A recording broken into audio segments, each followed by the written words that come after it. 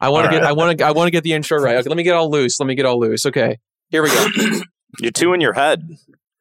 Welcome to Thought Cops, the only podcast where every week we police the mean streets of the internet because, hey, somebody's got to do it. And then we let you be the judge, the jury, and the executioner in the court of public opinion.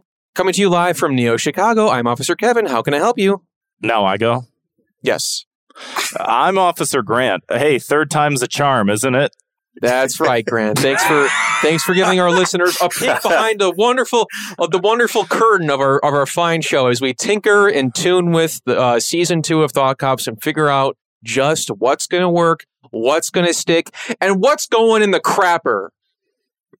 We really do need to just like sit down and just bang out an intro. Because we have not done that. Every time we start this, we're just like, oh, I don't know. We'll just do something. So we need a new intro. We need a new theme song. We need a new everything, people. Help us out. Patreon.com/ThoughtCops. We're trying to rent out a studio for this thing, for crying out loud. We'd like to, at least. That would be a lofty ambition. But with us today, we have a returning guest to the show. We have Jab with us. How are you, Jab? Yo, how's it going? It's glad to be back. And I gotta say, I do kind of miss the old Screaming Kevin intro. But you know, yeah. I am adapting to the change of the show, the new show format. You know, I'm not writing it off. I do still scream from time to time, but we are trying something new. There's a new format for the show. There's a new feel. There's a new vibe. We're just testing it out. Speaking of, I want to share with you both, I had a very strange experience this evening. Ooh. And it happened to happen right before we recorded, and I was like, okay, well, that's going to be content, of course. So I was driving home from work, and I parked my car. I got out of my car. Did you drive past the Timcast poster? No, not today, because every time I do, I'm like, that's going to be us one day up there. They're going to tear down the big. For Jab, there is a giant Tim Pool billboard in this city. That's quite the eyesore. But no, I was driving home from work. I parked my car, and I get out of the car and walk into my apartment. And then this guy is walking his dog, normal looking guy, and he goes, "Look at that guy. He's neurotic." And I'm like looking around. Nobody else is there. And I just like stop, and I'm like, "Are you talking about me?" He's like, "Yeah." He's like, and he turns to his dog. He's like, "See, look at him. He's so neurotic." Oh, so I have no idea who this guy is. He was. He's like, yeah, he was. He's like, I'm like, you think I'm neurotic? And like, I've been like thinking like, I don't know. Why I have are a lot you of talking neurotic to tendencies. these people? Why are you like responding to crazy people? Just leave them alone. I'll explain. Talking to his for moments like this, so we can have stuff to talk about on the podcast. I guess so. That's fair. No, I've been like getting in my head recently. I have a lot of neurotic tendencies. I've had a lot of neurotic tendencies for a long time. And this guy, like, I didn't think I was acting neurotic. And this guy just like, hey, look at that guy. He's so neurotic. He's so fucking neurotic. And he's like, again, turns to his dog and he's talking to the dog to tell him this. And I'm like, I'm like, are you talking about me? He's like, yeah, you. I'm like, that's how you can tell that dog is like his only friends. They like when they talk to them like directly, like one-on-one like that. That's how you can tell. It was so bizarre. And then he goes like, he's like, yeah, you. I'm like, why do you think I'm neurotic? And he's like, because your jacket, man. And I'm just wearing this like fake leather jacket. I've had this like shitty like fake leather jacket for years. I just was wearing it. I'm like, my jacket. He's like, yeah, it's neurotic as fuck. I'm like, okay. Did you ask him if he knew what the word neurotic means? Because I wouldn't attribute that to a jacket. And then he goes, you know what, man? You got some fucking balls. Nobody ever engages. You actually he's like, you know what? I got to give it to you, man. You stood there and you talked back to me. That's fucking crazy. Nobody ever engages. I'm like, so you're far from the first person he's tried this with. You're guess. Like the 20th or 30th. I guess. And he looked normal. He wasn't completely out of it, but he was definitely like, I don't know what. He seemed completely fine aside from like talking to his dog. And then I'm like, all right, man, have a good night. And I'm walking back to my apartment. I'm wearing a backpack because I bring a backpack to work. I bring some stuff and everything. And I turn my back and nerd. Yeah. Well, he goes like, look, it's the backpack too. And I turn around, I'm like, what? He's like, and I shit you not. He goes, I was talking to my dog. Oh my God. And yeah, then, this is a not well person that you're spending a lot of time engaging with. And you're like, is it me? Am I really that neurotic? I feel insane right now. And it's like, just don't respond. The only people that I respond to are the people that like ask me direct questions. Like, and even still, like, there was the other day, I was walking home and like there was this like younger kid. I don't know, it was something like in his 20s or younger or something like that. And he was like, hey, excuse me, do you know what time it is? And I was like, it's like 6:15 right now or something like that. And he was like, oh, thank you. You know, not a lot of people talk to me. I ask a lot of people a lot of questions and not a lot of people talk to me. You know what they usually say? They usually say, fuck you. And I was like, Jesus Christ, why did I do that? Why did I respond? Love the city, I should have just fucking walked past, but I just figured someone's going to ask me a direct question. Usually, you know, they're fine or whatever. And it's just like, and like, I know, like, why do you engage? Like, I've been living in the city for like almost a decade. I've been like, I you know, like you, Grant, we both grew up in Chicagoland, took a lot of field trips to the city, took a lot of trips with the family to the city. We got accustomed to like when you're out and about around Chicago, if strange people are talking to you, you just kind of ignore it. But there was something about this guy that I was just like, he wasn't like completely off his rocker, and he didn't like, it wasn't about like, hey, can I have a few bucks or something or whatever. It was like, he seemed completely normal, but he was having like a back and forth with his dog. And I'm like, why does he, I guess I was like, I'll admit it, I was like a little bit self-conscious. I'm like, wait, what do you mean I'm neurotic?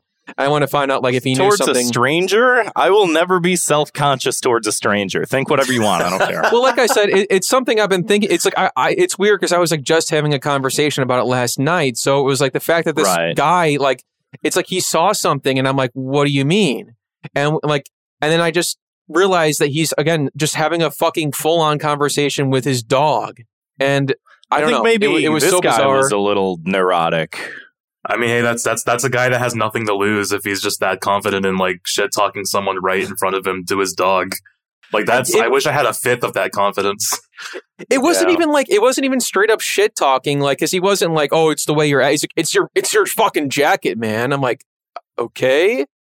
Yeah, this sounds like someone with maybe. I gotta give it to you, man. Nobody ever engages, and like again, he wanted nothing from me. Like usually, you'd expect, okay, like I said, give me a few bucks or whatever, but no. He got mad at me when I tried to talk to him again because, like I said, he brought up the backpack thing. I'm like, excuse me? And he's like, again, I was talking to my fucking dog. And then I hear him like muttering to his dog and they walk the other way. It's like his own aggressive way of saying, I never thought I'd get this far. Like I thought I couldn't even get one response, let alone two. What is happening? I know. I think you're right. Like, it was just like something about the curiosity of the situation was like, I have to find out what's going on here. You know what I mean? I get what you're saying. I feel like I've had moments where it's like, I'm just going to continue, or I'm going to remain in this context just to see what happens sort of thing. I get that. It sounds like you had a run-in with someone with some mild psychosis. That maybe it wasn't generally afflicting him to like a horrific degree, you know, but it sounds just like, you had a moment there. No, what was that old like Bible cartoon, like the stop motion one, Davy and Goliath? Oh, I have no idea. Was Davy and Goliath, and they grew up, and they're no longer talking about the Bible. They're just like gossiping about people they see on the street. He's like, oh, I don't know, Davy. I don't think he looks that neurotic. That doesn't make any sense. How can a jacket make somebody look neurotic? Quiet, you. Something like that. And the whole time they're just like, oh, these people won't engage with us. We can say whatever we want. And then they meet you. And then they're like so like shocked, like, oh my God, this person wants to like actually have a conversation with us. This is not what was planned. And it's one of those things where it's like, Grant, you know this, like you and I have had some very strange run-ins with people in this city. Like remember that one St. Patrick's Day when... and I'll keep this short, but like there was like one time when like me, Grant, and two of our friends went to this restaurant, Mr. Greek's. They sell like gyros and French fries and stuff. And we were sitting down at the table to eat. And this guy... I think we were just waiting for our food. Were we even eating at that point? I don't even know. But this guy, this huge guy, no idea who he is, he just pulls up a chair at our table, slams it on the ground, sits on it backwards like this, and he goes like, we're getting into a fucking fight tonight. You guys are getting fucked up. And we're like looking at like four of us. There was like more than, wasn't it more than that? It was like six of us. It was just like a table full of like. It was me, you, Ron, and Fernando. Oh, that was it? I thought that there was more people, one or two more. And then I just remember glancing across the table at you, and like you had like an unopened like pop can, and you were like slowly kind of like grabbing it up, like okay, like if worst comes to worst, I got something to hit him over the head with. I'm neurotic in the sense that I'm assuming that everybody has either a knife or a gun and is going to use a weapon, and so I'm going to use like a weapon back. I hope my aim is good, but take this Dr. Pepper. It's the best shot you got. If you can knock someone out with a fucking can of something, that's best case scenario. I haven't gotten shot yet, and I would prefer not to. I don't want to know what that's like. And that could just be anybody. That could be literally just anybody. Well, remember what happened though? Chances. Like, I just like got up and like scolded him and started yelling at him and told him to get out. And he did. And he just got up and left. Yeah. I don't know, like something like snapped in me, and I just stood up and I'm like, get the fuck away from us. I'm like, leave this place and never fucking come back. Kevin, I'm noticing a trend of you like giving people the reactions they weren't expecting when they try to provoke you. Like this is like the second story in a row where someone was like, I wasn't expecting you to have that reaction. Okay, I'm out. I got other ones. I got stories for days, but I'll save those for another time. A large amount of stories where like a stranger interacts with him and he interacts back. Like because the guy on St. Patrick's Day directly said something to me, and I just stonewall people. I'm just keeping an eye on you. He said something about like, what do you say? He's like, oh, you're tall, you play basketball, no one fucking cares. And I was just like, oh, that's right. Yeah, I forgot about that. But that stonewall reaction is probably what people like him are used to. And then when they see Kevin who like talks back, that's when they're like surprised. Right. They're like, okay, never mind. One time someone threatened to like beat the shit out of Kevin because he was like listening to Come Town or something like that. No, yeah. I was. No, it was this guy, and this guy was for sure a tweaker. That's why this is the kind of guy I ignore. Like, he was like, all whatever. And I was going to the train station, and he wanted to squeeze through the turnstile with me because he didn't want to pay the $2.25 to get on the train. And he's like, I had my headphones in, I was listening to Come Town or something. And then he's like, hey man, can I, he's like, it's a very small turnstile. And he goes like, hey, can I just like squeeze in there with you really quick? It's going to be really quick. Let me just get in there. He's kind of like, I'm like, no. I'm like, not interested. There's like not enough space too, anyway. There's not enough space. And then like I had my headphones in. I think I just was like listening to something in the podcast and it made me chuckle. I'm like, and then I go through the turnstile and I walk down this like underground tunnel and like I'm waiting for the train. And then I hear like off in the distance like, hey, you fucker! And then I just like, I'm like, what? And I look over and this guy's like charging at me. And he's holding a metal cube in his hand, and he goes like, I'm going to bash your fucking face in with this right now. I'm like, what are you talking about? He's like, if you had a Red Bull can, you would have been properly armed against this perpetrator of a violent crime. But that goes to tell you, folks at home, never leave home in the city without a full beverage to hit someone over the head with. Hey, anything's a weapon, So you just gotta arm yourself with knowledge. He had this like unmistakable like Monster Energy logo tattoo on his cheek, like the green claw marks, and he's God. Like, he's tweaking out, he's like shaking, and he's like screaming bloody murder in my face, like, you were laughing at me, you were fucking laughing at me, you think I'm a fucking joke? And I'm like, no man, I was listening to something. I don't know what you're talking about. I was listening to Come Town. I'm listening to Come Town. You love it. No, and it was just like, and again, I was waiting for the train, and I'm like the whole time, like, please come very, very soon. And he would, and it wasn't like a thing I could ignore because he was like fucking like wielding this thing in my head basically. And I'm like, listen, man, I'm trying to like talk him down. Like, I'm like, I wasn't laughing at you. And then thank God the train shows up, the one going the other direction. So it's everybody coming from downtown because I was going to your place to record, Grant. Right. And then everybody from downtown gets off the train and it's like, rush hour. So everybody, just all these people in suits just like basically carry him off like a C. And like, I remember he was like, hey, and these guys were like, fucking knock it off. And he got like carried off because people were like not having his shit. And I'm like, and there was a part of me because I'm like, I live right by the train station and I'm thinking like, I hope I never see the Monster Man again. Like, because he said that monster face tattoo is like the equivalent of like a teardrop tattoo, but instead of killing someone, it's like, I've thrown a monster can at someone before. Here's my marking. It was so bizarre, but it's also like unrecognized. It's like, you know, like it's hard to miss, and it's like one of those things where it's like he said if he saw me again, he was going to kill me, and that was about 3 or 4 years ago. Still kicking. Hopefully, I don't see him tomorrow for some reason. But anyway. That's I would never live anywhere else, though. This is my favorite place to live. It's a fun time. It's like how many other times you get like a story like that, you know? One of my favorite encounters, I was still in Florida, and I was like smoking outside of a bar with my friend, and I had like really long hair back then, and so did my friend. And there was this older guy that came and started like talking to us, and he kept saying, y'all are just smoking cigarettes. I got some weed back at my place. I know it ain't legal here yet, but I got the stuff. And then I was like, nah, man, it's fine. I'm okay with cigs for now. And he kept on engaging me more and more and started to get more and more flirtatious.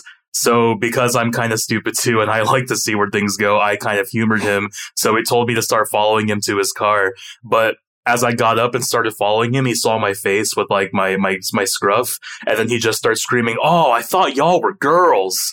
Oh, y'all are F slurs." And he just like screamed the F slur really loud. And then his pants fell down like immediately after he said that. And then he said, "No, I'm getting away from you fuckers." And he trips over a parking stub, like those like parking stub things. And when he falls like face flat on the concrete, his underwear also falls. So now his balls are being shown to like everyone that's smoking outside. No, it's an accident. No, it's not me. It's not my fault. Oh, oops, I fell. My underwear fell. Please tell me it was please tell me it was those like boxer shorts, like the white ones with the heart patterns on them. Oh, I wish, because the guy looked like that cartoon old man that you would expect to have underwear like that, like really tall, bald, but no, they were just regular loose boxers that I guess fell because his pants fell, so like his big ass scrotum just like was showing to everyone, and I was still trying to help him, but then he started screaming, "No, you F word, stay away from me," and like started like yelling at me as if I was the one like leading him on, and I was like, "You came up to me, I was minding my own business." And like that's what happens when you entertain people that talk to you like that, I guess.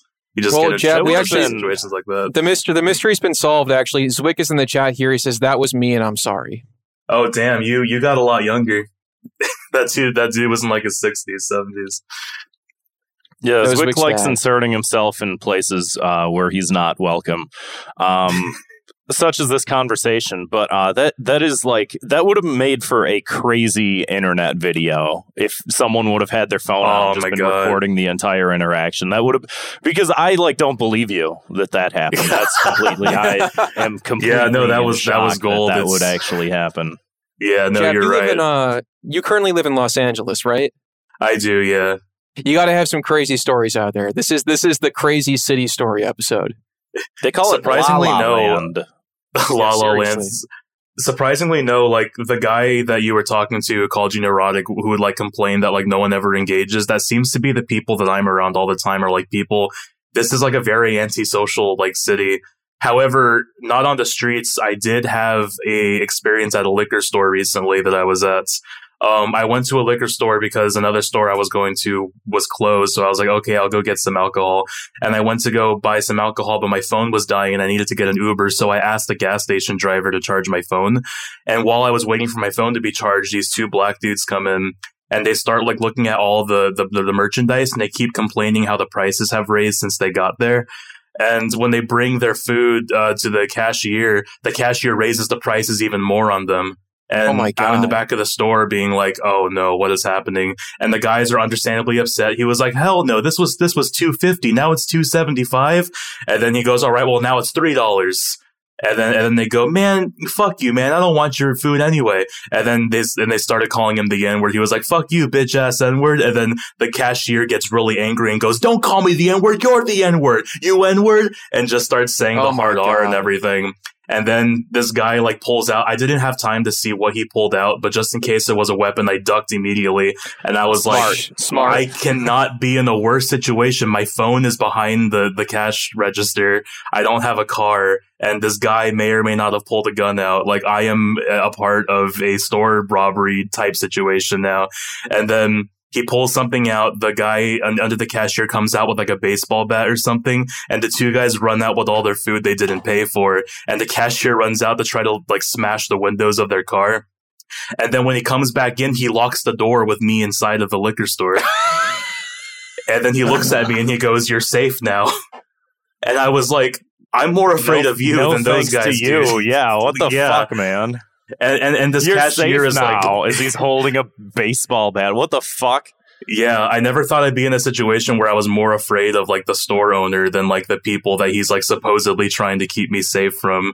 So like then there was another dude who was in there that kept lecturing him, saying, you lose your cool like that on people, man. Look at all this stuff that you own. You have so much to lose. And then he screams at that guy saying, "Get out of here before I call the cops." And then he kicks him out and then locks me back in. And I'm like, I don't know why this guy thinks that he's like keeping me safe by holding me hostage. I want to get out of here. So I'm begging for my phone back and everything. And because I'm trying to get my phone back from this guy, all the guys he kicked out are now like staring at me angrily as if I'm like on his side or something. And I'm like, no, I just want to get the fuck out of here. And then, I was a victim. Yeah, and like I guess I just wasn't as angry as y'all where I just want to fucking go home. And then of course it took me like 30 minutes to get an Uber while all these people were staring at me. So like funnily enough, in terms of LA, it's been like store owners that have been scaring me more than just like random strangers on the street. I believe that, weirdly enough. Like I've been out to LA a handful of times. I don't think I was there long enough to have anybody threaten to kill me, unfortunately, just for the story's sake. But yeah, I feel like, I mean, like there is constantly weird shit out there too. Yeah. That's like, but I mean, I live like in like living in a city, you know, is just, there's more people. So, you know what? No, yeah. I got one more quick one. It was when I was in Japan. And Ooh. I went, because I stayed in Tokyo, I stayed in Kyoto, and then I stayed in Osaka. And when I was in Osaka, I was like walking out on this pier at night. It was like evening, sunset. And I was walking out on this pier, and I remember having this thought, like, man, it's crazy that I'm here by myself on the other side of the planet right now. And like this like lady, this random like middle-aged lady, like on a bike, like rides up to me, and she goes like bang, bang, bang, bang, bang, bang, bang, like with her fingers. And I'm like, and then she's like, and she looks like a crazy, and then she's like rides off, and I'm like, I'm not going to hang out here anymore. Well, I don't think that they have guns in Japan, so I don't like. I'm sure they have some. I'm sure there's probably one, but like, yeah, the one lady, the one lady with the gun had to fucking come find me. I mean, maybe she knew you were American, and maybe that was her way of like making fun of the gun country. Because I used to live in Japan when I was a kid, and yeah, no, there's a lot of older Japanese people that are racist as shit and xenophobic. So when they see an American person, that's probably what she was like imitating. So you probably just got.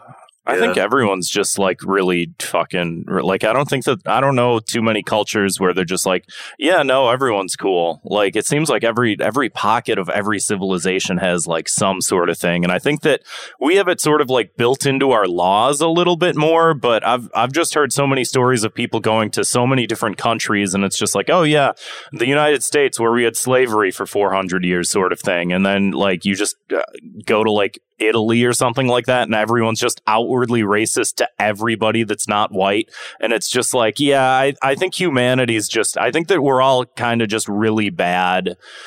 Yeah. We just need to start over, probably. Like, I don't know if this is ocean. I don't know if this is a thing anymore, but I lived in Japan in the mid-2000s, and I remember being told that if a restaurant had a red sign, then Americans were like not allowed in. Like they were allowed to deny service just by being American because they hated our table manners. They hated how loud we were at tables. To know.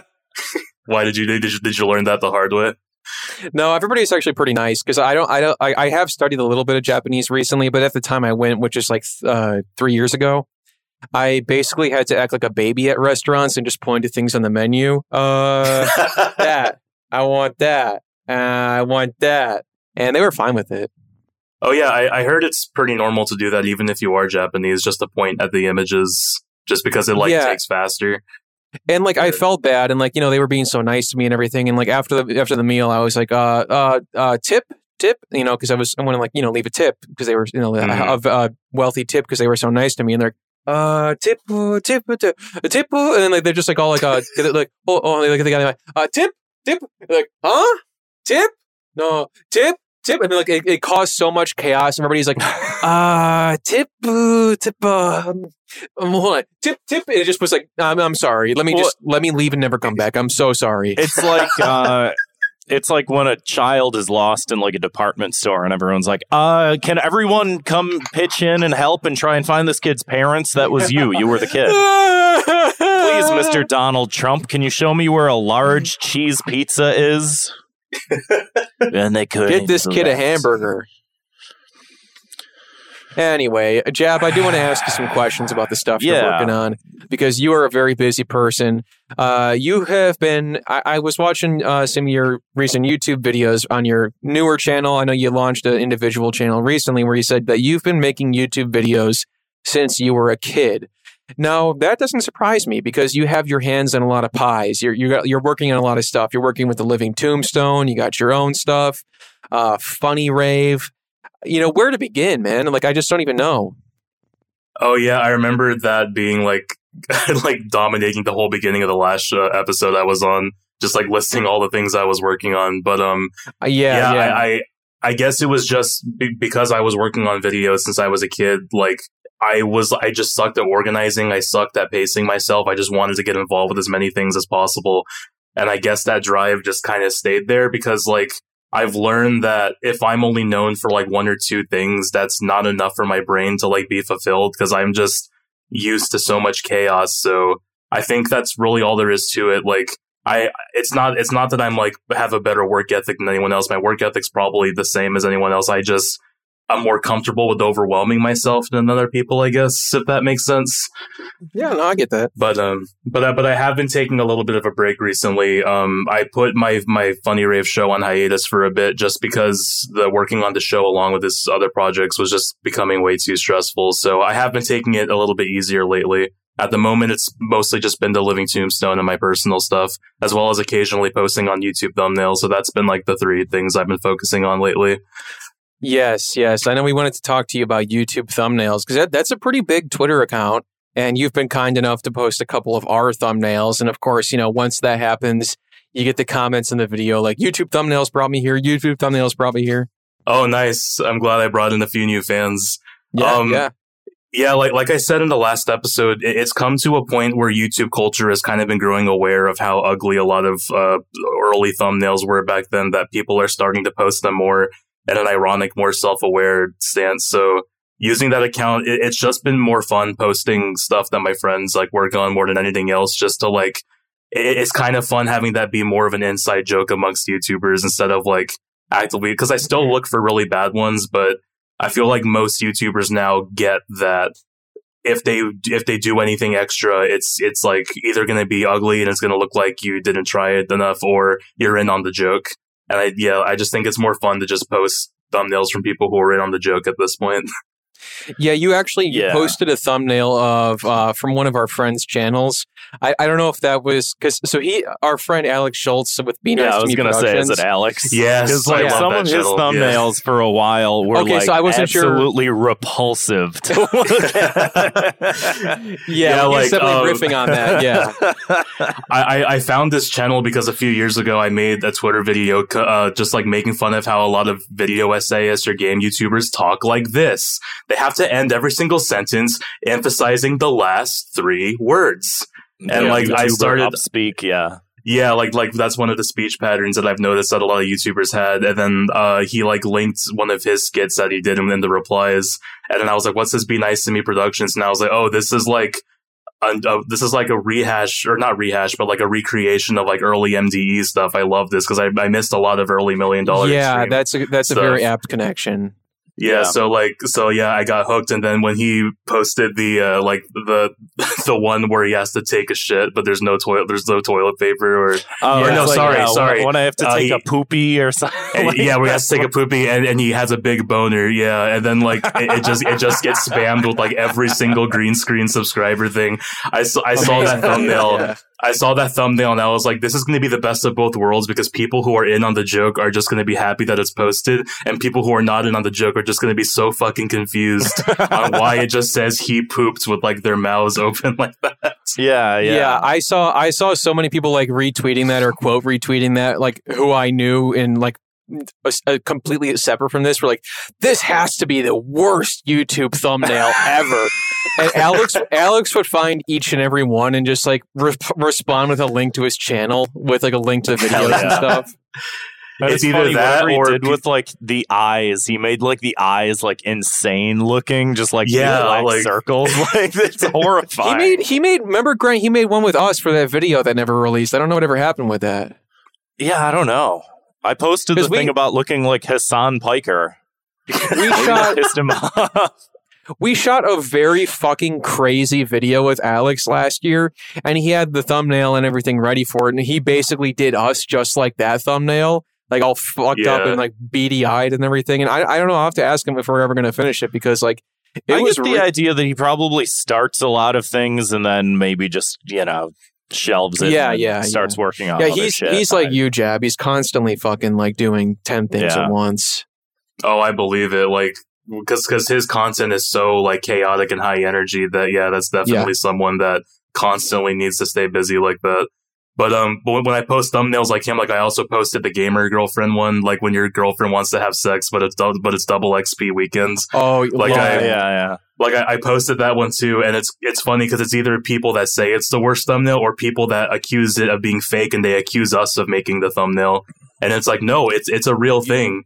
Like, if you share the link to it, it's like you can just go and find it for yourself. Like it's the internet. You can just go to Google and just find it yourself. What the fuck are you doing? Just search the words in the thing. Like, what are you doing? Yeah, I think one thing that makes people think that is sometimes I wonder if the YouTube thumbnails account is the last gimmick account that stays at the core of what it's posting, because a lot of other accounts like Can You Pet the Dog or Shirts That Go Hard, I've noticed a lot of them start making their own original content, and then they start making merch of said content. So I don't know if that like granted some sort of cynicism that people think that we're doing the same thing and we're making fake YouTube thumbnails. But the format has never changed since we opened it up in 2014. It's all just strictly stuff that we find in the Wild West of YouTube that makes us laugh. That's it. We're not changing the format anytime soon. I hate that shit of manufacturing content like that. Like, it's just like, it just really bothers me when people do it. Kevin cut out. Let's, I guess, give him a second.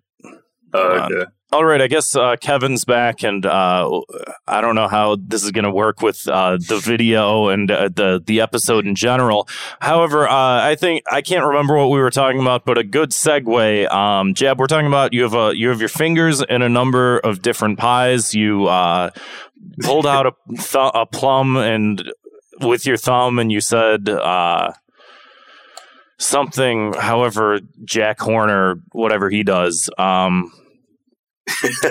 But one thing that I wanted to, this is a great segue, right? Just crash seamless. And fall down the hill, seamless. But you're talking about you're taking on so many different projects, and you did recently sort of put an end to Funny Rave, which or Funnier Rave. Is it funny or funnier?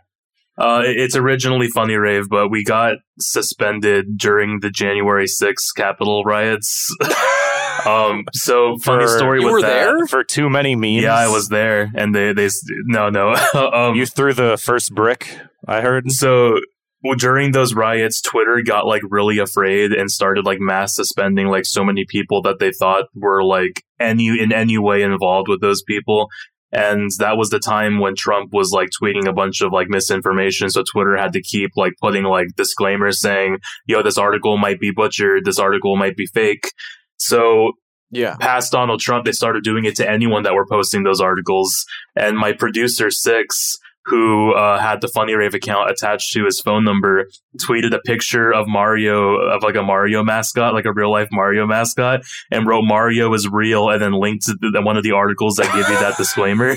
So the tweet says Mario is real, disclaimer, this information might be fake. So because he linked that account, because he linked that article, Twitter suspended him because they like suspected him of being involved with the Capitol riots, and because his phone number was attached to the first Funny Rave Twitter, that got suspended as well. So, oh my god! So when we brought back the new Funny Rave Twitter account, we just called ourselves Funny Year Rave because we were like, "Oh, Twitter, you think you can bring us down? Well, guess what? We're even funnier now." This is just a stupid name change. That is funnier. And I couldn't be any more glad to see Elon Musk proliferate and free us from our shackles of this despotic regime of @Jack. But jokes are legal now. I heard jokes about are that. legal now. Comedy is back, baby. It's good again. I'm so happy. This is like I know Elon gave you a hard time, Kevin, but this is the future that we wanted. Yeah, he gave me a rough time, but we're just pals. He was just trying to razz me a little bit. He was in front of the whole world. But yeah, it's not like ending for good. It's just on a hiatus because. Right. One thing we really want to do is, since the pandemic is like slowly fading away more and more, we want to try bringing it to like real life venues more often. And because it was called Funny Rave, and a lot of our acts tend to be like less traditional DJing and stuff, that kind of made some venues like apprehensive on booking us. So we're just putting Funny Rave to the side for a bit, just so me and my producer can figure out how to make this more accessible to the in real life crowds, because we learned the hard way how too online our show can be. So like we need to spend more time making it more accessible and more understandable to real life venues. But at the same time, the show in general was just overwhelming us a lot. So we're doubling it as, let's just take a little break, and also when we come back, try to make it more of a business, I guess, as lame as that sounds. But we just want to bring it above the internet now that we're not trapped in our homes as much anymore. So I do want to say, that's understandable. Taking inspiration from my favorite television show, Saturday Night Live. They have an actress on Saturday Night Live. Y'all might have heard of her. Her name is Sarah Squirman, I think is her name. And she used to do a show in Chicago called Helltrap Nightmare. And then she took that Chicago and took it to L.A. And then I don't know what happened after that. And then she's in New York. But yada, yada, yada. She got a job on Saturday Night Live. Yada, yada. I just reached you can't yada, an SNL job. Helltrap Nightmare was interesting because she would host it, and it was sort of just like a weird variety show. And I always liked that as like an idea of like everyone involved in different ways, and you have like a lot of like eclectic types of acts, but that it's all sort of strung through with this weird through line that makes it all like a tangible like thing that you can put forward to people and say like, oh, we are producing like this. And I think that there's a lot to be maybe stolen from that, especially if that's not happening anymore. Right. But that's just an idea. I'm not telling you how to live your life. No, that's honestly like some inspiration, yeah, because seeing someone like her like being a part of the underground comedy scene and making like she made like these Adult Swim shorts. I was a big fan of like Flayaway, I think was one of them, and then the Sarah vaccine and stuff like that. And to see stuff as like underground and niche as that, and then see her transition to like the most mainstream platform for comedy of all time, like that, like she did something right, and that's definitely like the type of like path that, well, obviously not SNL levels, but like somewhere like along that path. Oh, for sure. Right. I do think that there's like a time and place for like a lot of weird stuff, and just like how much it's really hard to say because we are in the era of reboots, and they are very financially successful, but at the same time we're all sick of them, but we can't stop with it. Like, so it's a hard like line to toe, but I also know that with the success of things like her, or with the success of like Smiling Friends and like all these different things that are sort of popping up, that it's like, I do think that there is a lot of the opportunity for a lot of people that do a lot of like weird shit to like come up through the mainstream But there still does seem to be a lot of just like barrier to entry for like everyone at all times, and it does seem to be just, you know, who do you know, who's in your corner sort of thing, and it's a mixture of a lot of different things, you know. I don't know. Yeah, and you think a time more than ever, like you said, when content is so saturated that people rely on reboots and stuff, you would think that they would give more avant-garde formulas a shot. But yeah, like every single time we tried to contact venues or other collaborators with us, they just go, so wait, so you guys don't DJ, you make YouTube poops, you make like what is that? Like people are still like I thought you guys make music. It's like, yeah, look at this, like look at all these people that are enjoying this like format of music, but because they still just they can't wrap their heads around the visuals being pre-made stuff, and like that people like video edit ahead of time, and how people are playing remixes of tracks instead of just playing them like in like a streamlined playlist. Like that's still like, it's something that a lot of people in real life can't wrap their heads around.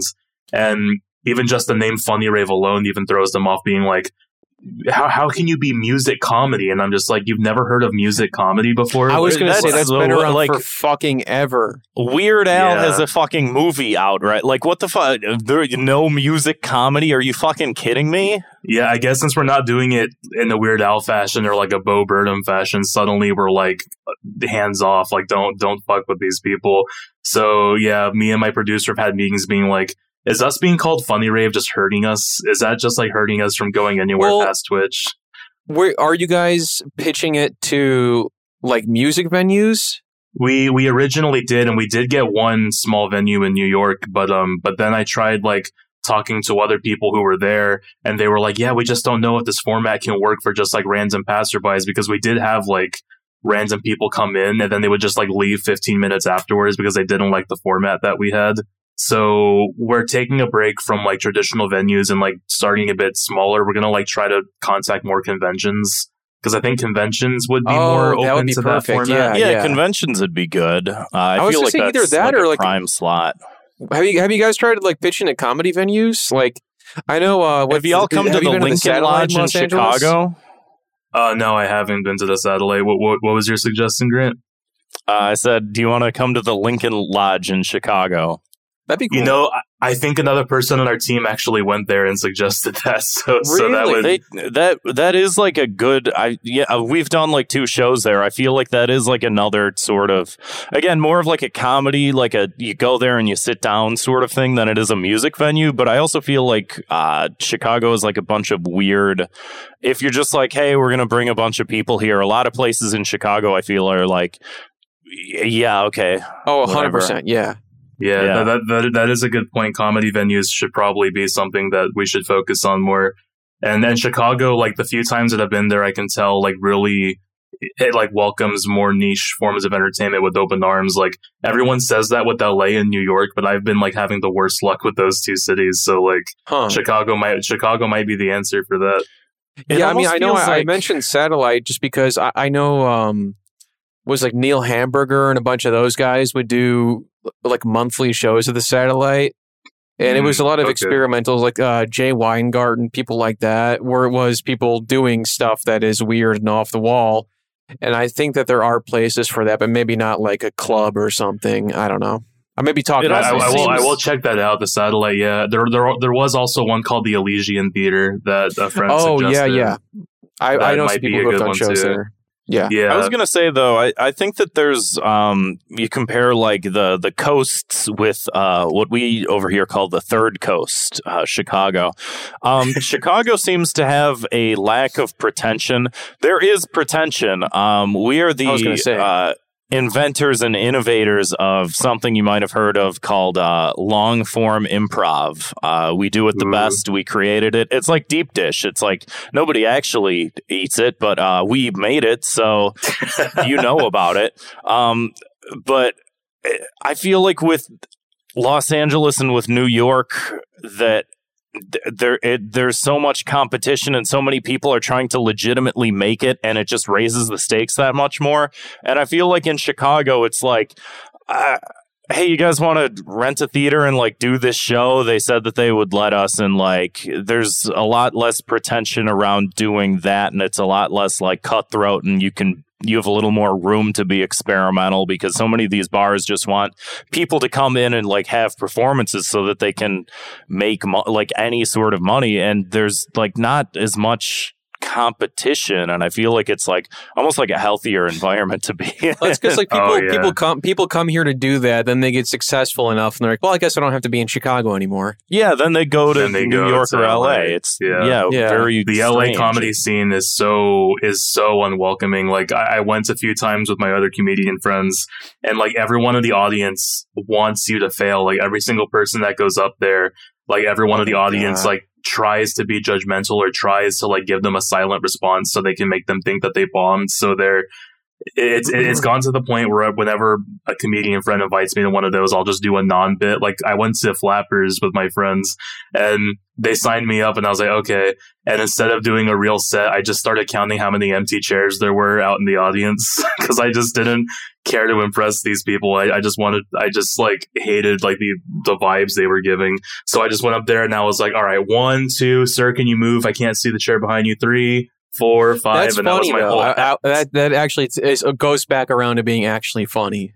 Yeah, but everyone there was so upset, and then like I like burned bridges that night, so I was like, okay, that's the LA comedy scene, I guess. Yeah, that's cool. That's very much my sense of humor, but I feel like Chicago is very welcoming, so it's actually kind of hard to pull off, you know? Because it's like you want to be. Oh my god!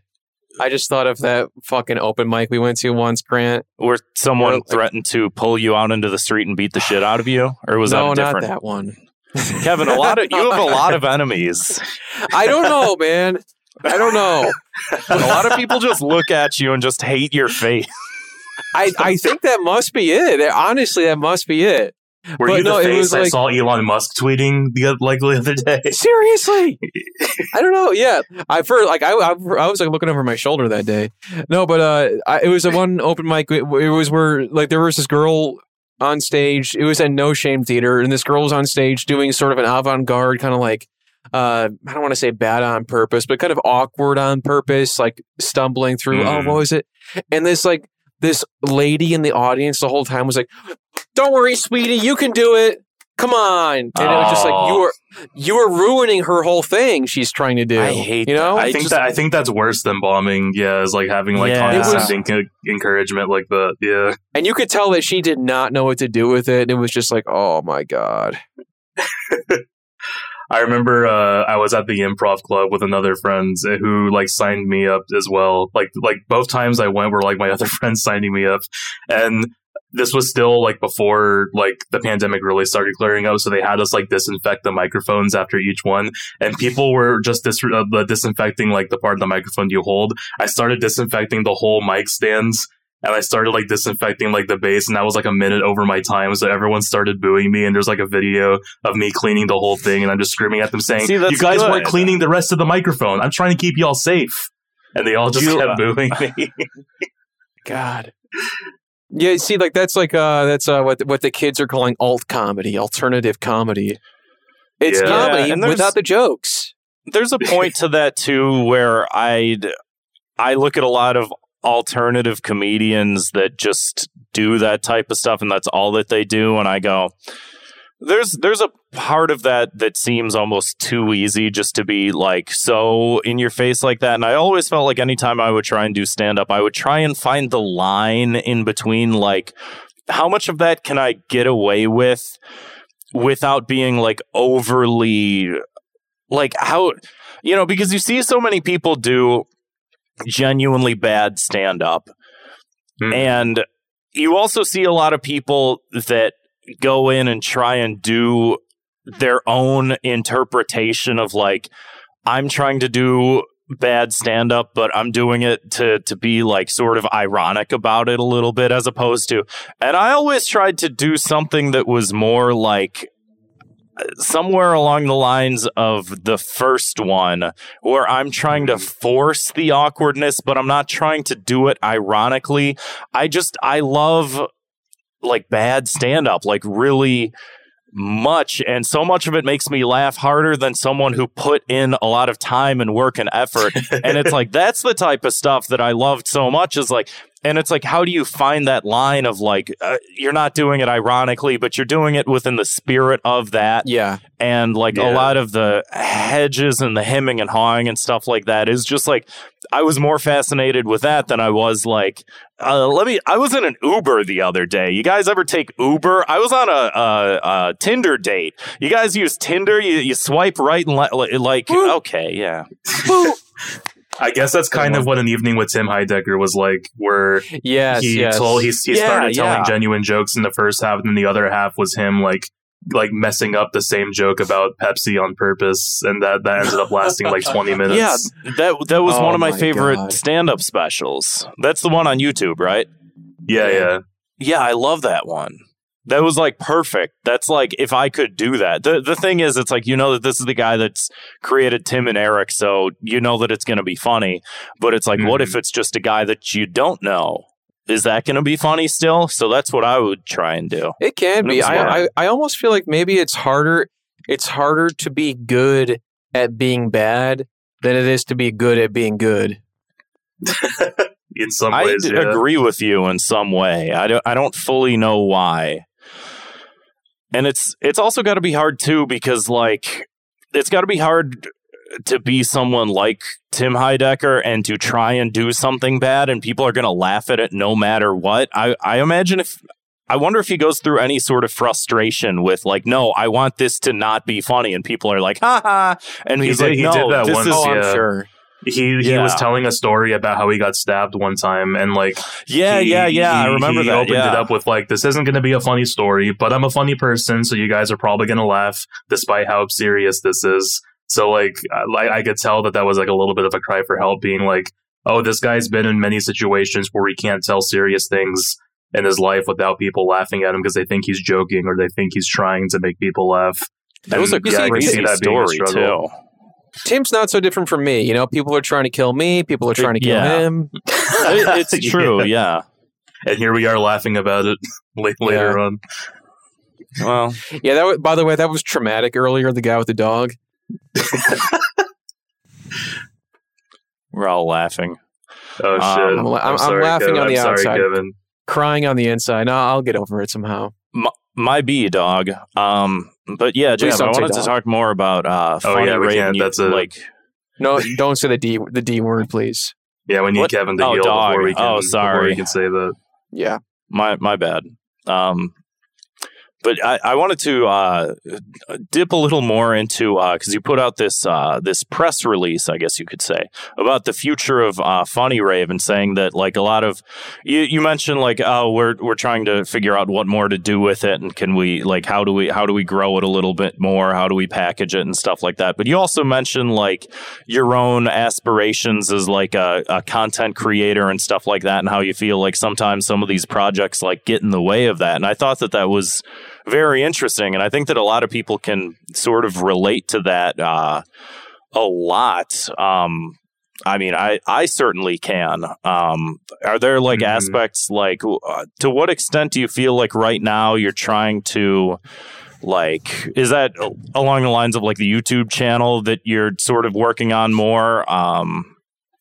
Yeah, in terms of like what you're trying to do beyond some of these other projects.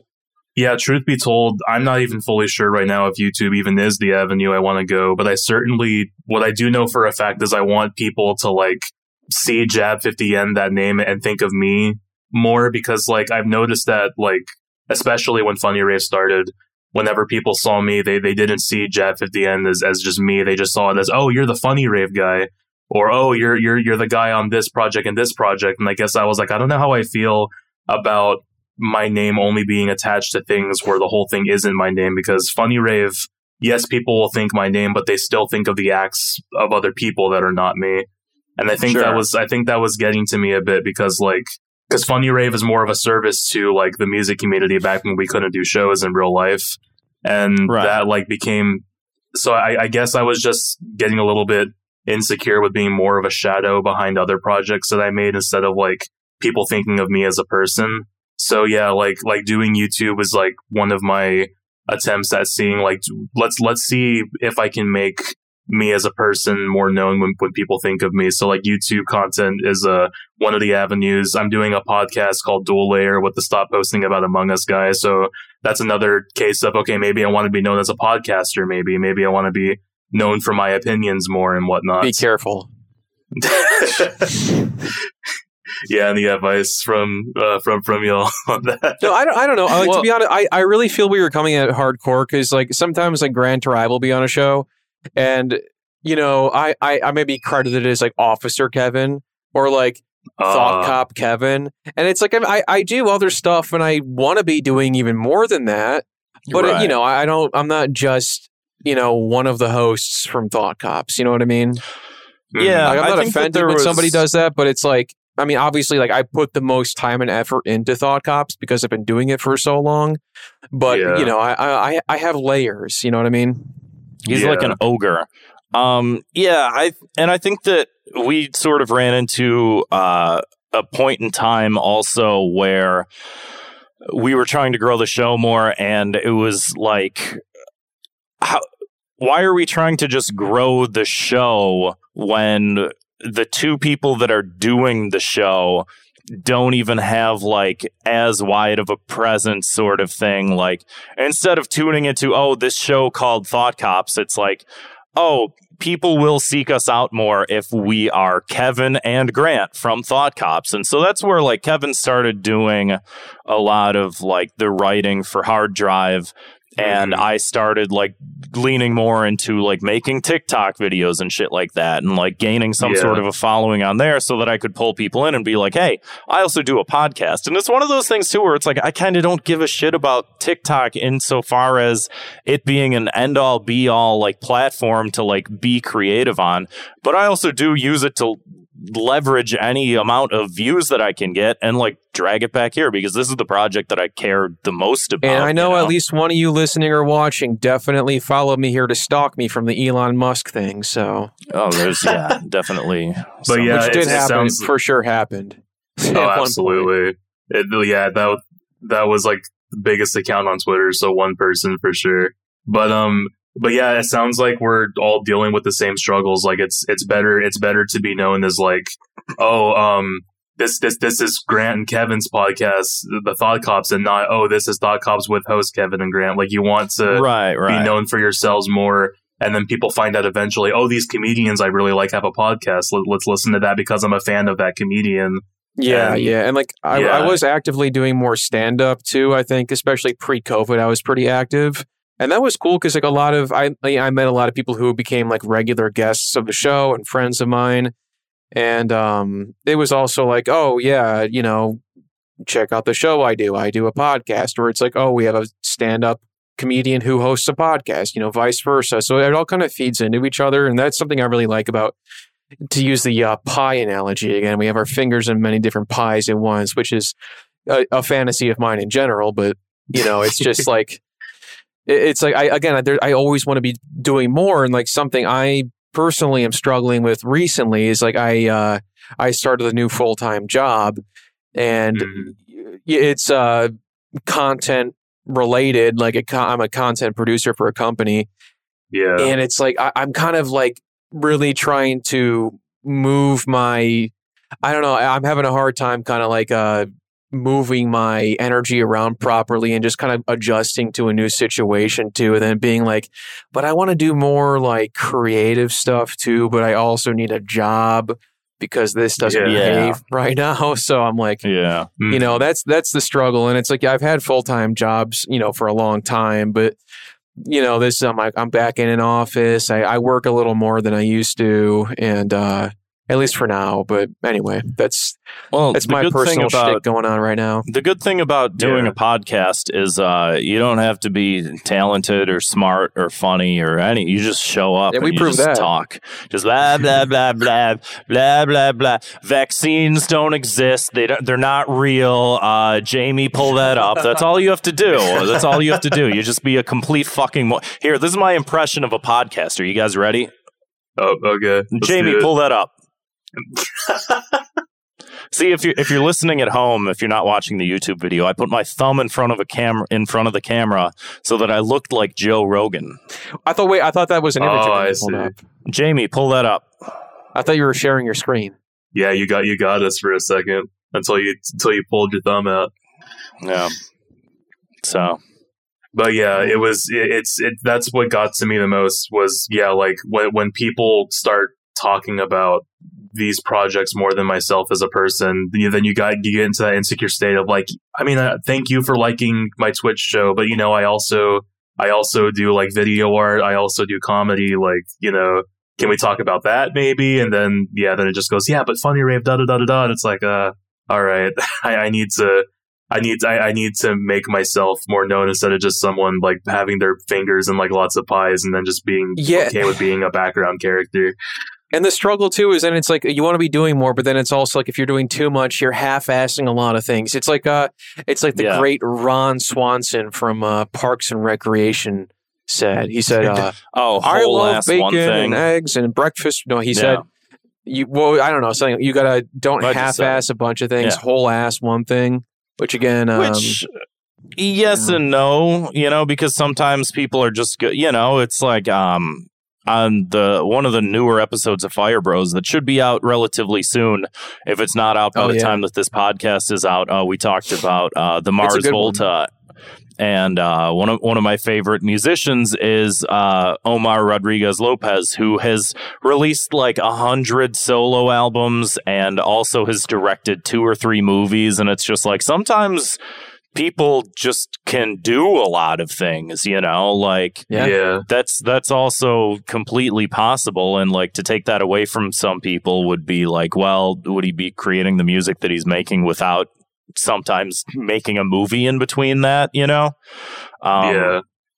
I think it's like a lot Musashi of times Miyamoto once said, Grant, you have to be a good podcaster, you have to also study the stand-up comedy, you also have to do TikTok videos, you also have to have a YouTube channel, right? And that's basically like why I put one of the reasons why I put Funny Rave on hiatus, to see if I need to push myself out there or if I end up not liking it and I'm just completely okay with being a background character. Because I thought I was for a while. I thought I was okay with just being, the editor for other YouTubers, and then, the person that runs this. But like just being known for that and not more of myself got to me a bit. So that's the journey. Sure, yeah. That's the journey that I'm going through. And I'm sure a lot of people who are listening are also going through it, because the internet is so saturated right now with personalities that it's too many personalities. Right, that's what I say. Yeah. And I mean, I think that someone that like maybe handles that struggle, in my opinion, pretty well is Grant Dufferin from the 3GI, who has been responsible for the insanely popular Shrek Retold series and the creator of the world's largest Shrek festival. And he seems to have possibly the only one? Oh no, there was another. The only one. Wasn't there that like Shrek one? Rave? There's bullshit. Shrek Rave. Yeah, I'm not a fan. That's bullshit. That's some irony poison bullshit. Shrekfest is a family-friendly festival. There should be. I'm Team Shrekfest. But he seems to take a lot of that in stride, and from every time we talk to him, he seems to be very much of the opinion of like, hey, if this is what people get out of it, I'm just happy people are enjoying Shrek. And it's like, man, I wish I could set my ego aside like you can and like be able to do that, because I want people to see my face and be like, yeah, that guy. Yeah, no, so Grant's that I can solely, then go, don't actually look at me. I'm not comfortable with this. Well, you are the dude from Chicago. I'm trying to get away from that, actually. Oh crap! But one thing that I find you got to move. One thing that I now you're an LA comedian. Yeah, maybe to a safer city. Yeah, I'm gonna one where people don't constantly try to kill me. Chicago's actually relatively safe compared to a lot of the rest of the country. If you look in those, probably. Well, when you're someone like Grant who ignores the strangers that provoke them, and not Kevin who responds. Kevin, have you tried being 6'4" and 240 pounds? Have you tried that? I am trying my goddamn best. Because most people don't fucking look at me. Okay, they just go no, and I just go. Actually, well, I don't. You know what one of my strategies has been for a while is nobody fucking bothers you on the train if you also look homeless. Oh, that's a good point. Yeah. I do feel like sometimes like a homeless guy looks at me and he's like, I'm going to keep walking. It's the smell, Kevin. It's the smell. It's the look. It's everything. You got to live the homeless life, except for the having a home part, I guess. Well, one thing that I have found in my own endeavors, and I've been working towards this a little bit more, because sometimes you just get the muse of like, what really sort of like makes me want to keep doing some of this stuff. And for me, that's been going back and like listening to a lot of music that I used to listen to. And I don't really play music anymore. But even before I did a lot of music content, I always wanted to like write and be a writer. And so like lately I've been like writing a novel, and I've been writing like a series of essays too that I like created like a Substack.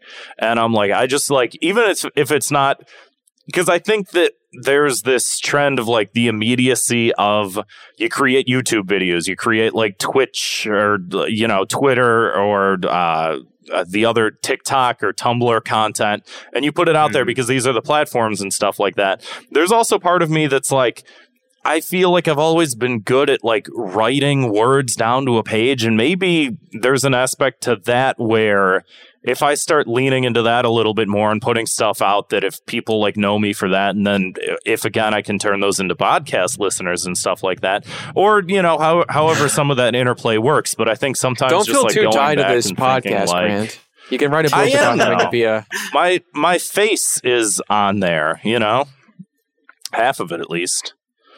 But, you know, I think that that's probably true for a lot of people, is like what makes you tick, like what interests you and makes you want to keep going and keep creating and stuff like that. And like, is there an intersection of some of these platforms and like what you want to do with it that really sort of like speaks to you that you can then put out that people relate to, you know? Mm-hmm. Yeah. Yeah. Anyway, this is just like my opinions. You don't have to listen to anything that I say. These are just my musings. Well, as we said in the Ari Grab episode, it all comes down to just wanting to be validated. Is that so much to ask for? Just to be loved. Yeah. We're all doing this because we're trying to get the love our parents didn't give us, right? That's why we're all doing this stuff. Exactly. The internet became our babysitters. I think strangers on Twitter will be my babysitter. But I also think that, like, you know, there's an aspect to creating things, too, where it's like, I want people to get something out of what I do in some sort of way, if that's just, you know, because it's like, we reviewed this for Fire Bros, Everything Everywhere All at Once. It's like, me watching that movie, there was such like an emotionally charged connection to that movie, where it really was like, I feel such like a level of positivity from this and from engaging with this. And it's very comforting to know that someone like created something so impactful, and that like, that there's this sense that like, oh, there's other things that you can do as a creator that someone might get something out of that also. It's not just like, I need the validation, but it's like, I also do this so that people get something out of what I do. And like, insofar as that's from this podcast or from I write a book or something like that, like, great. But, you know, there's many different ways to, you know, skin a cat, so to speak. Yeah, it's all until you finally find a groove and a set of hats to wear that you're comfortable with. And yeah, some people just get it more than others. And are we gonna skin a cat live on Thought We're gonna skin a cat live on Thought. Oh my god! Oh no, your cat seems weirdly okay with it. No, she hates being held. Kevin, who you texting? I'm actually trying to find the. I forgot to look up our Patreon thing because I'm going to do it on my computer because I couldn't figure it out on my phone. I want to give a shout out to one of our oldest Patreon subscribers here in a second, which is patreon.com/thoughtcops. I was hoping that this won't crash my computer again. Let's find out. You know what? Actually, while I do pull that up, Grant, why don't we listen to a couple voicemails? Yeah.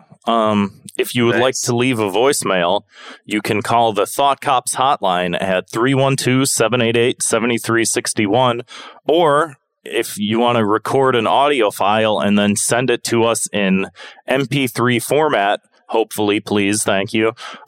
You can email that MP3 to thoughtcopspodcast@gmail.com. Hey, we have 2 voicemails that we can play right now. Why don't we take a listen? The first one is from Brandon Kirkman. Hey, Thought Pops, it's your boy Brandon Kirkman. Sorry I haven't been calling as much. I have a baby now. I don't know if you're about this, but babies are a lot of time. You gotta make sure they don't die, and that's kind of hard to do. Anyways, I noticed you're having on Jab today. I like him a lot. Great follow on Twitter, if that's still around. And actually, that's my voicemail. As you know, it's all quickly crumbling. I'm sure you already talked about the Muskie boy on today's episode, but I do need to ask, a little bit. What do you all think would be the funniest way for Elon Musk to make Twitter go under at this point? If it involves him possibly dying or passing away because of it too, that's perfectly fine. You can use in Minecraft rules, but I kind of want it to happen for real. Anyways, bye. There we go. Nice. I think it's just going to become untenable. I think that have any of you noticed Twitter, it hasn't been having outages, but it's been having bugs. Certain tweets just won't load for me lately, and I don't know if that's because he fired most of the staff, that certain parts aren't working as well as they were. Yeah, it's been really sluggish, and whenever I try to change my profile picture, my entire timeline will not load. I have to force stop it and clear the cache and everything to bring it back to normal. And that hasn't been a thing that I've had a problem with until Elon bought it. Well, he fired everyone that keeps it up and running, and so it's at some point, if this just becomes an unusable app, people aren't going to keep using it if it just is buggy and shitty. I was talking about it the other day, but I have a feeling the site will be sold back to someone else soon, because I feel like Elon buying Twitter is kind of like a recreation of the social network, where Elon is doing this thing with one of the biggest platforms just to win the love of a girl back. I really think he's still in love with Grimes, and he's trying to do all this shit to try to impress her and bring her back. And then when he realizes that that's not going to happen, I feel like he's just going to sell it back. I really feel like all this Elon stuff's going to last for maybe 1 or 2 more weeks at most. That would be great. That's the social network is David Fincher, right? Yeah. Yeah. That would be great if David Fincher was guess what, guys? Social Network Part 2. I would I would be so excited. But that whole movie. Trent Reznor does the soundtrack again. Yes. Oh my God. But yeah, that whole movie just implied that Zuckerberg's whole motivation to do all that shit was to win a girl back. And I see a mirrored effect of Elon doing that just in hopes to get Grimes back. Because everyone was making those jokes of, Elon just wants to buy Twitter to view Grimes' DMs to see if she still loves him or not. Right. They should get Michael Cera to be Elon Musk, because Jesse Eisenberg was Mark Zuckerberg, and because those two are always switched for some reason. I never understood that. I always knew that they were 2 different people, but that they would look be great. A little similar, but not they're just the nerd character or whatever, but that would be great if Michael Cera was Elon Musk. I think that would be. I would watch the shit out of that. And he just plays it completely straight, not for any laughs. He's just himself, and he just plays Elon Musk. Would be fantastic. Absolutely. I guess that's all for that. Let's move on to a second voicemail here. Hey, did any of you guys watch the Treehouse of Horror Death Note thing? No. Because, I find myself thinking that it's really cool but I just don't care enough about The Simpsons to actually go out and watch the episode. Yeah. I don't know. Should I check it out? Kevin, I'm sure you have an answer. I do. Have a good one. Bye. Good. I did watch it, actually, yes. I love The Simpsons. It's my favorite show, and that's with a big asterisk next to that says, like, maybe seasons 1 through 10, maybe up to 12 if I'm being generous. After that, no thanks. That being said, yeah, I've tuned in over the years, like out of morbid curiosity to see like what some of the new ones were. And yeah, I watched the Halloween special a couple of years ago, and it was like unwatchably bad. And then I watched the new one this year because I saw they were doing Death Note, and I'm like, all right, that's kind of interesting, you know. Like I love Death Note, I love The Simpsons. I had thought that was some like YouTube animator that just like made that as like a joke. Like, hey guys, everybody look, The Simpsons made Death Note. Kind of like Barkira. I don't know what that is. Am I familiar with that? There was this like internet. I don't know. Do you remember this, Jab? It was on Tumblr way back in the day. There was like a collective of artists who they redid every single page from the Akira manga, but it was a Simpsons parody. It was like a parody of parodies. I think so. You know, like The Simpsons is a parodies, all these movies and TV shows, and like this like fan project was like, well, let's like lean into this like 120% and like do every single chapter of the Akira manga, and all the characters just like somebody different from The Simpsons, and like Bart was Kaneda, I think Milhouse is probably Tetsuo, and so on and so forth. I think I saw a little bit of it. Yeah, I missed out on a lot of Tumblr culture, but I think I saw like at least a little bit of that, like being reposted on Twitter and whatnot. Yeah, it was like dozens of artists that made this whole thing together, and they sell like a physical version of it too. At least they did at some point. But that being said, it's interesting because like Simpsons is now being written probably by a lot of people who are close to our age, you know, who may have grown up with Death Note, you know, watched it as a teenager or even a child maybe. So we're seeing kind of a shift in that. And I'm also like thinking it's interesting because we're seeing a shift, and it's not like, you know, you had the dream team of writers back in the day, and then, you know, that shifted over time to a bunch of people who maybe weren't as good. And then now you're getting a crop of writers who write for the show who grew up on The Simpsons, who were raised by The Simpsons, who probably know the show better than like the people who did maybe in seasons 13 through 30 or whatever the fuck. So now we're getting an interesting influx of things like that.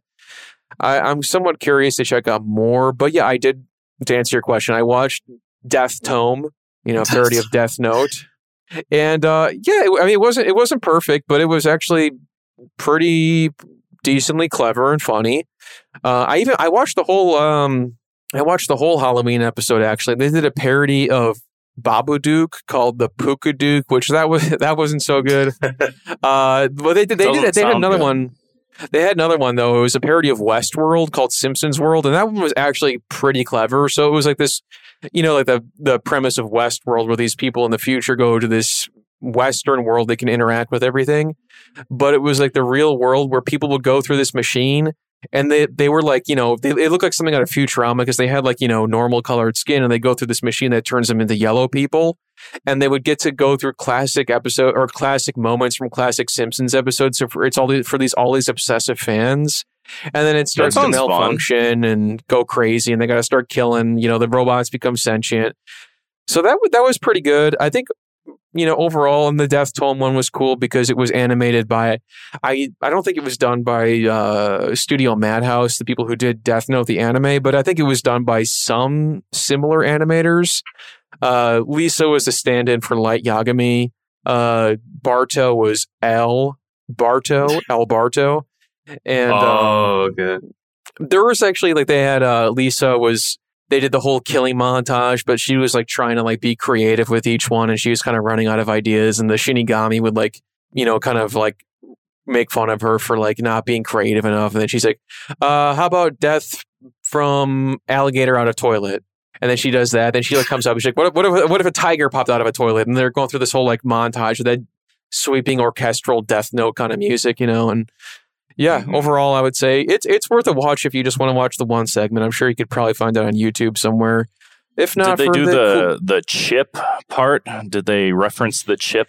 No, I mean they had to like condense the entire series into like an 8-minute segment. That just feels like the part that they should have included. I could see that. Chip and eat it. Yeah. They didn't do. They did that part, but she didn't eat a potato chip. Basically, it was that scene. Well, then what's the point? Good question. Yeah, that is a good reason. That is a good reason to be optimistic, though, because like The Simpsons is here to stay. It's never going away. So like to at least know that at least means in the future the writers will be like people that grew up with the show and care about it more than like people earlier that just wanted to get episodes out. That should hopefully mean that episodes will start getting better in the future. I mean, there's people like who write for the show now who are like either guests or hosts on podcasts that I find very funny. So I'm like, well, I don't know why it wouldn't be good. You know, I think overall it doesn't even come down to the writing quality. I think just the show's format. It's like, how many new jobs can Homer have? How many times are Homer and Marge going to have an argument, maybe get a divorce? How is Bart going to get into, like, there's a Bart episode where Bart gets into esports. Yeah, I was about to say, I remember that one, like, being at least mildly appreciated by the internet, but that was the last time I saw the internet ever, like, until the Death Note episode, like, give credit to, like, an episode that stood out. But other than that, I don't hear much about The Simpsons. It's so difficult, too, because it's like, in my head, The Simpsons is still quintessentially a show that took place in the 90s. Yes. And to imagine a child from the 90s, a.k.a. Bart, doing esports, or Lisa starts a podcast is just like very, like, it's just like, you guys didn't have podcasts in the 90s, but this also isn't the 90s anymore, but you're still 10, and I get how like Homer's like on his cartoon, back on the couch with like, an iPad. Yeah, there's it feels part unnatural. of me that just like, I don't know what it is, and I don't know if there's a fix for it, because they're not going to make the characters older, you know. And you would think the show would be smart enough to have some. You would think they would have like a joke as to why they don't age. You would think the show at this point would make a joke about that, but they probably have at some point in the 1,000 shoehorned a couple. Yeah, I haven't seen everyone, so maybe they did. But not to completely go off on the Simpsons tangent. Last thing I want to say though is like, so you know when they would do like in the early seasons they would do a flashback episode. Oh, this was when Bart was born, and it was like if it was an episode from 1990, Bart's 10. So they flash back to 1980. And I've been rewatching, like I said, some of the older episodes with my girlfriend recently because she hadn't seen them. And I made her watch them. And basically, like, there would be episodes where it's like... Forced her to watch. Yeah, more or less, the Clockwork Orange things so she couldn't look away. Well, I give her eye drops. You know. Well that's nice at least, yeah. But they have but then there's an episode from for example 1993, and it's a flashback, and now Bart is born in 1983, so the timeline is continuously shifting. Back then we don't think of it because who cares, right? It's before the show started. But then there was a couple of years ago they had an episode where Homer was a teenager in a flashback episode in the 90s. I knew him then. He was 36. Like, that's when it starts to get tricky, you know, when it's like, when not only was The Simpsons around, but it was a massive cultural touchstone, and you're going to pretend that Homer was a teenager then? And he was into breakdancing? And it's just weird because it is still, like, grounded as it's supposed to be somewhat of a parody of, like, you know, the like sort of shows like All in the Family and Archie Bunker. Like Homer's supposed to be like cartoon Archie Bunker, and so it's grounded in the sense that it's not a completely surrealistic show where they're just like, fuck it, do whatever. It's like it's still, they're down to earth characters that still try and go through like the cycle of like very human moments sort of thing. It's not just like, it's not the same thing as like Xavier Renegade Angel, where it's just like none of it makes sense, so you can do whatever. It's like they still are people, so more or less sort of thing. They're yellow colored skinned people, but like they're people. You know, there's a level to it where it is still supposed to be somewhat reflective of reality, and it's this weird line of like the longer the show goes on for, the more you're just like this is just weird. This is I don't know. Like it's kind of like what I was saying with Scooby-Doo recently, where like that IP has been around for so long, but the characters are very clearly like stereotypes or caricatures of what existed in the 1970s. The Simpsons is the same thing. Like a character like Otto the bus driver is very much a 90s, burnout kind of guy, and having him do things in 2022 in that personality, it doesn't make a lot of sense. But they can't make so many weed jokes because weed is legal in so many places now. He's just a normal guy now. He just talks weird. There's probably an episode about that if I had to guess. Anyway, yes, the Death Tome special was pretty good. Zwick. I think that was Zwick. Shouts out Zwick. I think that just about does it. Yeah, 312-788-7361, or send us an audio file to thoughtcopspodcast@gmail.com. If you want to support the show, throw us a few bucks over at patreon.com/thoughtcops. We'd greatly appreciate it. You get to hang out in the live episode chats and get a backlog of bonus content with our spin-off show Fire Bros, which, as Grant said, there should be a new episode coming out by the time this comes out. If not, very, very soon. So keep an eye out for that. It's recorded, so yeah. Yes, it's done. It's done. I guess you'll just have to wait and find out, because I forgot what we talked about already. The Mars Volta self-titled album. We rewatched Tropic Thunder to see if it still holds up. And third The Boys, thing, Season 3. The Boys, Season 3. Yeah. And that's about it. Well, I didn't get a chance to talk about the VR headset that kills you if you die in the game. Maybe next time I'll bring it up. Fuck! Next anyway. On the next episode of Thought Cops. This VR headset does what when you play it? If you die in the game, you die in real life. Don't worry about it. Don't worry. Well, we're going to do a podcast. Bleep that out. Yeah. A podcast where you die if you bomb. If you die in real life. It's going to be every day. Every episode. Yeah. Anyway, Jeb, before we sign off, can you let our listeners know where they can find you, all your wonderful content, your social media presences? Jab50N everywhere, JAB50YEN. Twitter is where I'm the most annoying, the most active on there. My YouTube channel is the same name. Funny Rave will eventually come back, most likely, definitely in 2023, sometime around there. So we'll let y'all know what future stuff we're doing there. But yeah, I'm mostly just going to be chilling, making videos and stupid tweets. So that's pretty much it for now. Cool. Heck yes. Well, thank you so much for coming back on the show. Pleasure to have you, as we're also starting to work out what is Thought Cops Season 2. I had an idea. You know how, like in anime, how there's like different names for story arcs? Of course.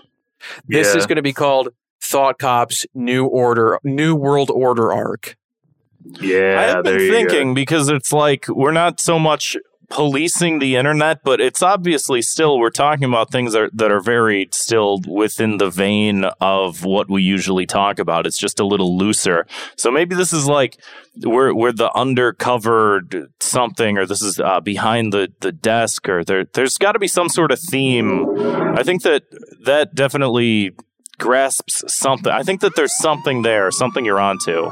We need to explore it more, but we're both very busy with real life and not our pretend funny little universe. Yeah, we'll think of a pretend anime story arc name when we're not fucking busy. The Zwick retrieval arc. Yeah, Sasuke. We'll just call it that, the Sasuke retrieval arc. Anyway, Jab. Jab, thanks again. Thank you all for listening. Patreon.com/thoughtcops. Absolutely. We'll see you guys next. Hey, wait, no. I'll see you on the other side. I still don't like it. See you, Space Cop.